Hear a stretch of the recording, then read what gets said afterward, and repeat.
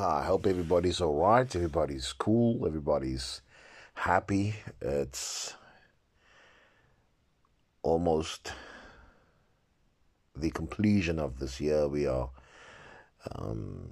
speeding towards the end of this year, wherever you might find yourself in this beautiful planet we call Earth.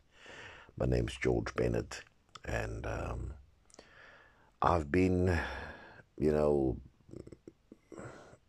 moved very deeply by, some of these current affair shows where they seem to take a position that, having conversations about things that in their mind really matters is useful. And perhaps the ratings of these shows tells us that, people tend to like conversations about, global issues, but more particularly things that involve other people, the well-being of other people.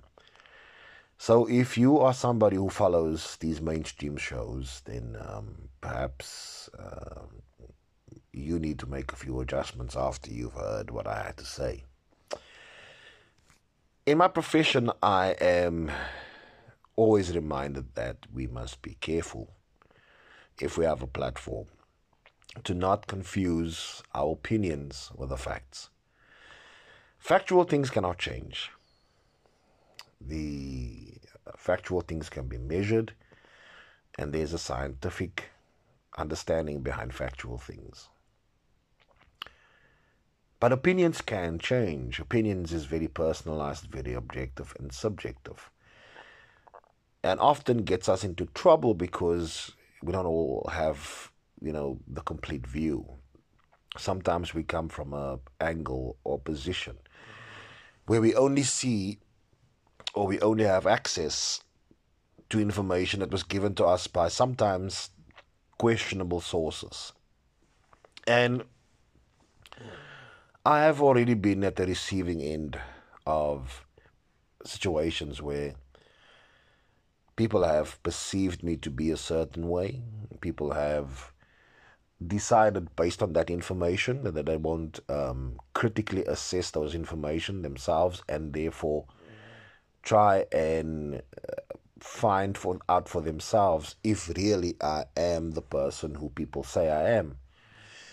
And I'm not the only one who is victim to this behavior. I know many people fall victim to this, where they are unfairly judged. And often people have already made up their minds of who you are and what you are about before they even meet you.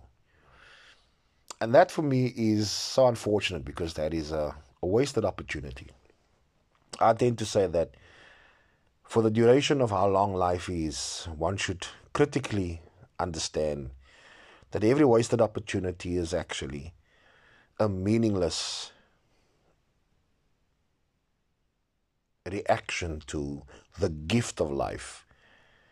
And it is practically telling God that He made a mistake to grant you the opportunity to live and to grant you the opportunity to exist in this moment. In this very moment, there's many people who wished that they would have had more time, better health, and perhaps more patience.